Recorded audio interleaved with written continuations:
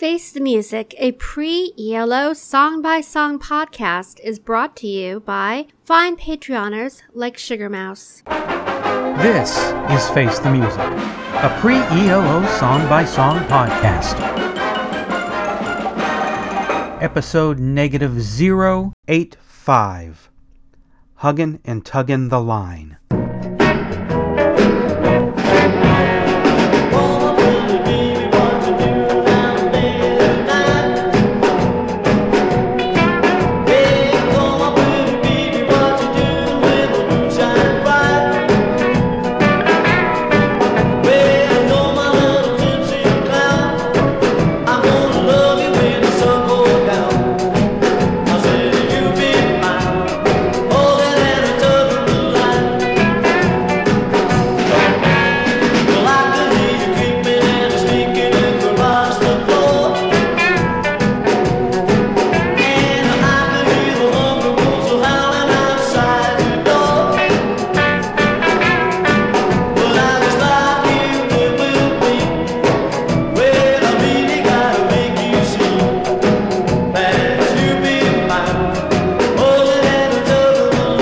What's that song all about?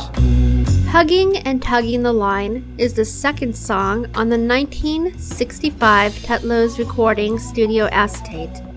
It was written by Chad's bassist Joe Parsons and sung by John Williams. I hug him and squeeze him and pet him on account of I love him. Hi, I'm Eric Winsenson. And I'm Eric Paul Johnson. And today we're tugging it.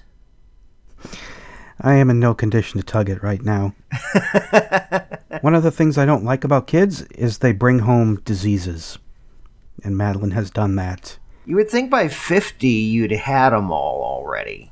Colds know no age. But anyway, we're hugging and tugging the line, in case you were wondering what we're doing here. Nothing nasty.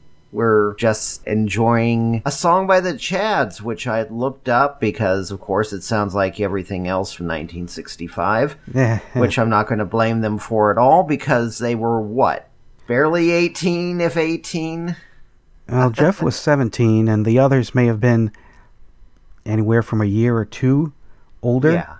I mean, they're not a new band. It's not like they just formed.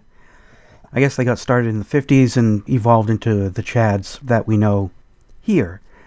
So yeah, they're a band. They're making their way in what bands do when they make their way in the 60s.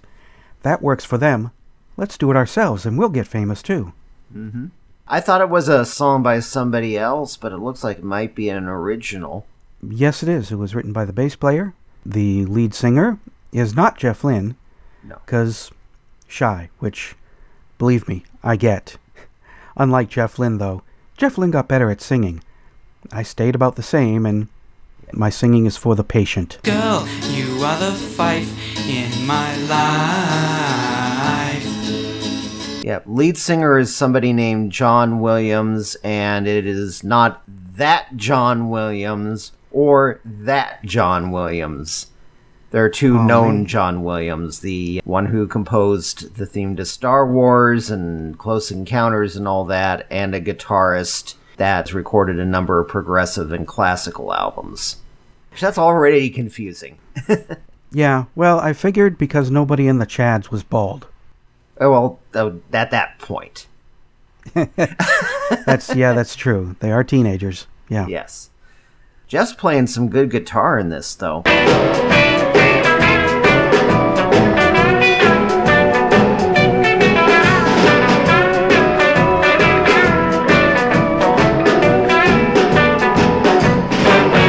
Jeff kicks ass. I can understand why they heard him play.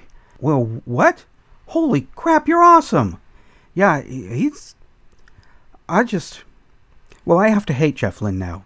And it's not anything, mean or anything. It's out of envy. Because when I was playing guitar at 17, I wasn't kicking ass like that. I was barely fumbling my way through basic chords. And Jeff Lynne is just ripping it up. It seems like with no problem, no sweat at all. So yeah, I was just amazed by it. And I like that little break that's in the middle of the guitar solo. It reminds me of the Beatles. It sounds like a George Harrison guitar solo, almost. One of the early ones that you would hear on the Beatles. Doesn't sound like Keith Richards at all, just he already knew where he was hanging his hat, George Harrison. Yeah. I'm not really a fan of garage rock. It's too rough, it's too raw for my ears. There are some garage bands that I do like, and I think the thing that separates songs by those garage bands, as opposed to other ones, is there's a tune to it. There's a lot of 60s garage bands that kind of ride the same 3 chords throughout the entire song. For a garage band, for me, it's the tune that saves it, and I like the tune of this. And I like when they go into the chorus.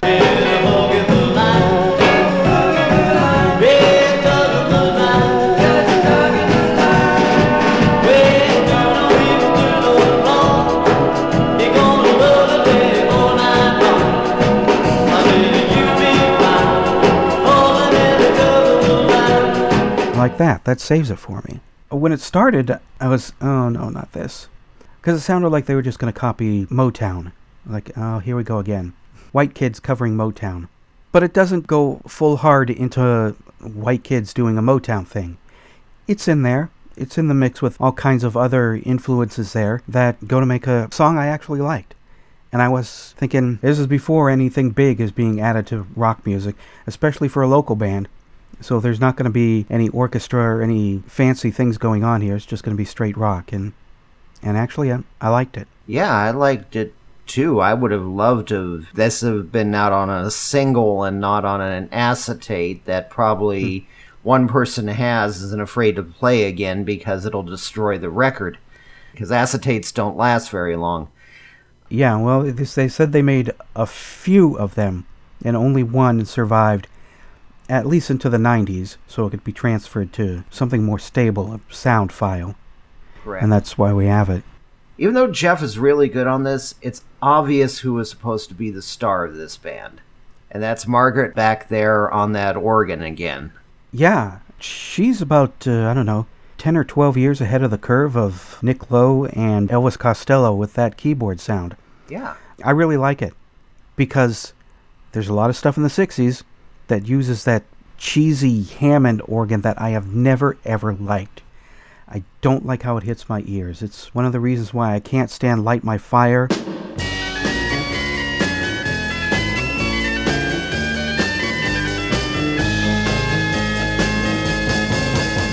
Or Traffic or something, or maybe the Steve Winwood stuff.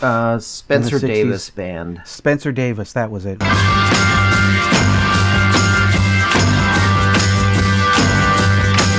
And that organ was used so much in the mid-60s. I've always loved it. Even at the time when I didn't care for the Doors that much, that was their saving grace. I've started to appreciate them a little bit more, but I still don't see why people went completely gaga over what they were doing sometimes. But this one, yeah, I think it's a Wurlitzer or... I don't know. I wish I could tell you, because, there's not really a lot written about the Chads. So it doesn't really go into the rundown of what instruments they use. Just Jeff was too shy to sing, so Isn't he doing some background on this? See, I wonder if he is.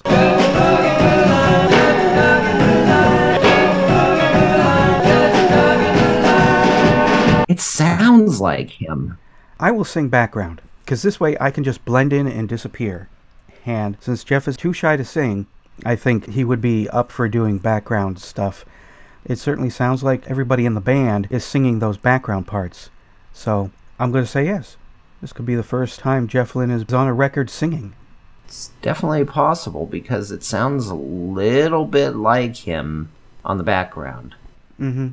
I mean, I don't think they would have been even Idle Race successful, but I mean, too bad they didn't release something because, yeah, there'd be a nice little curiosity people would pay a couple $100 for if they could get a copy on some little British label that released it and sold 500 copies or something. Got something to say about hugging and tugging the line? Then call the telephone line voicemail. 623-850-3375.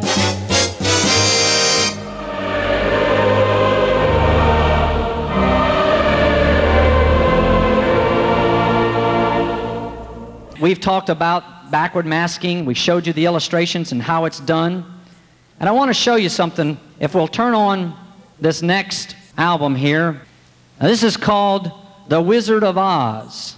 This is by a group called ELO, the Electric Light Orchestra.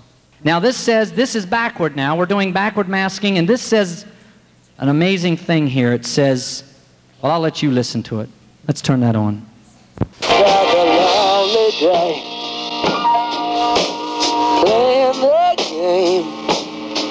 This is forward. That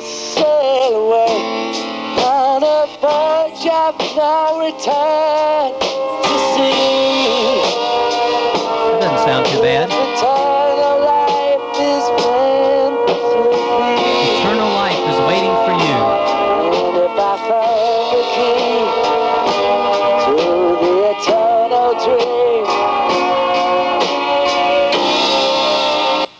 Now I want you to hear this backwards. This will shock you.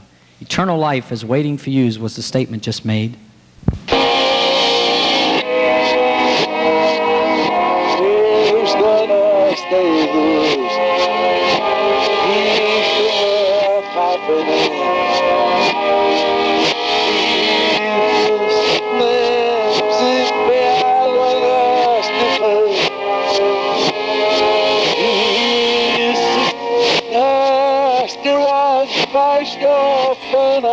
He's the nasty one, Christ our infernal. It is said, we're dead men. When you turn it on a tape recorder and you sit and listen to it slow and you really listen to the words, it says this: He's the nasty one, Christ our infernal. It is said, we are dead men, we are dead men. Everyone that has the mark will live. I want you to see these different things because we have to understand that Satan is at work to destroy and kill and rob our young people today. Stupid! You're so stupid! Well, hey, you got Dr. Troy on the line, and I love, well, maybe not love, but I do like this week's song, Towin' and a Huggin' the Line. It sounds like a garage rock song, really, and a fairly good example of one. The band does sound like they're having fun, like they did on Green Onions, but I think on this one it sounds like they're having even more fun. The vocals are very good, and I love Jeff's guitar. Once again, as with Green Onions, the guitar and organ kind of doing a call and response kind of thing throughout the song. And I really love Jeff's guitar solo in the middle. Not bad for someone who was 17 going on 18. Not bad at all. Yeah, I like it. And, I mean, you're not going to hear echoes of ELO in this. I mean, Jeff is far too young. Probably hadn't even thought of it. But I do hear echoes of where Jeff would take his music later on. I mean, this kind of music is Jeff's wheelhorse. He grew up on it, started playing it when he was young, and I'm not surprised at all that he would return to it later. Well, talk to you next week.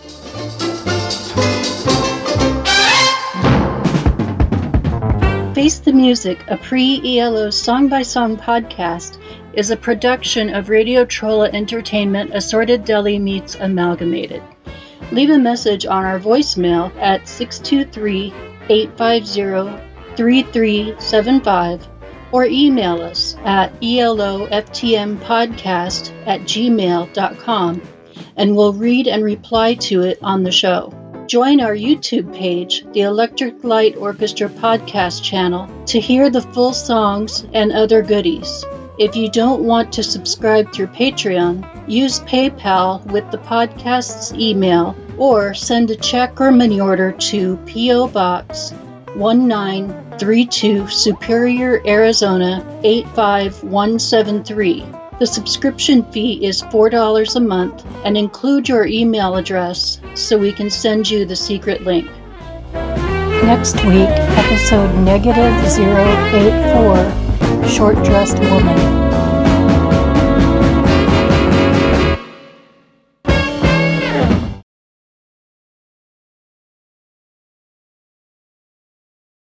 I'll make it sound pretty in post. Yeah. Well, that's what I was thinking. Is he sounds like George Martin? That's the damn producer. We're both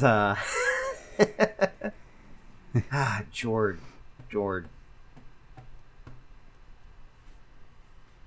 What the hell was George's last name? It's George Harrison. Harrison. Okay. Again, post-production. Yes. Yeah. Okay, so I'm going to repeat that. So you can put it in.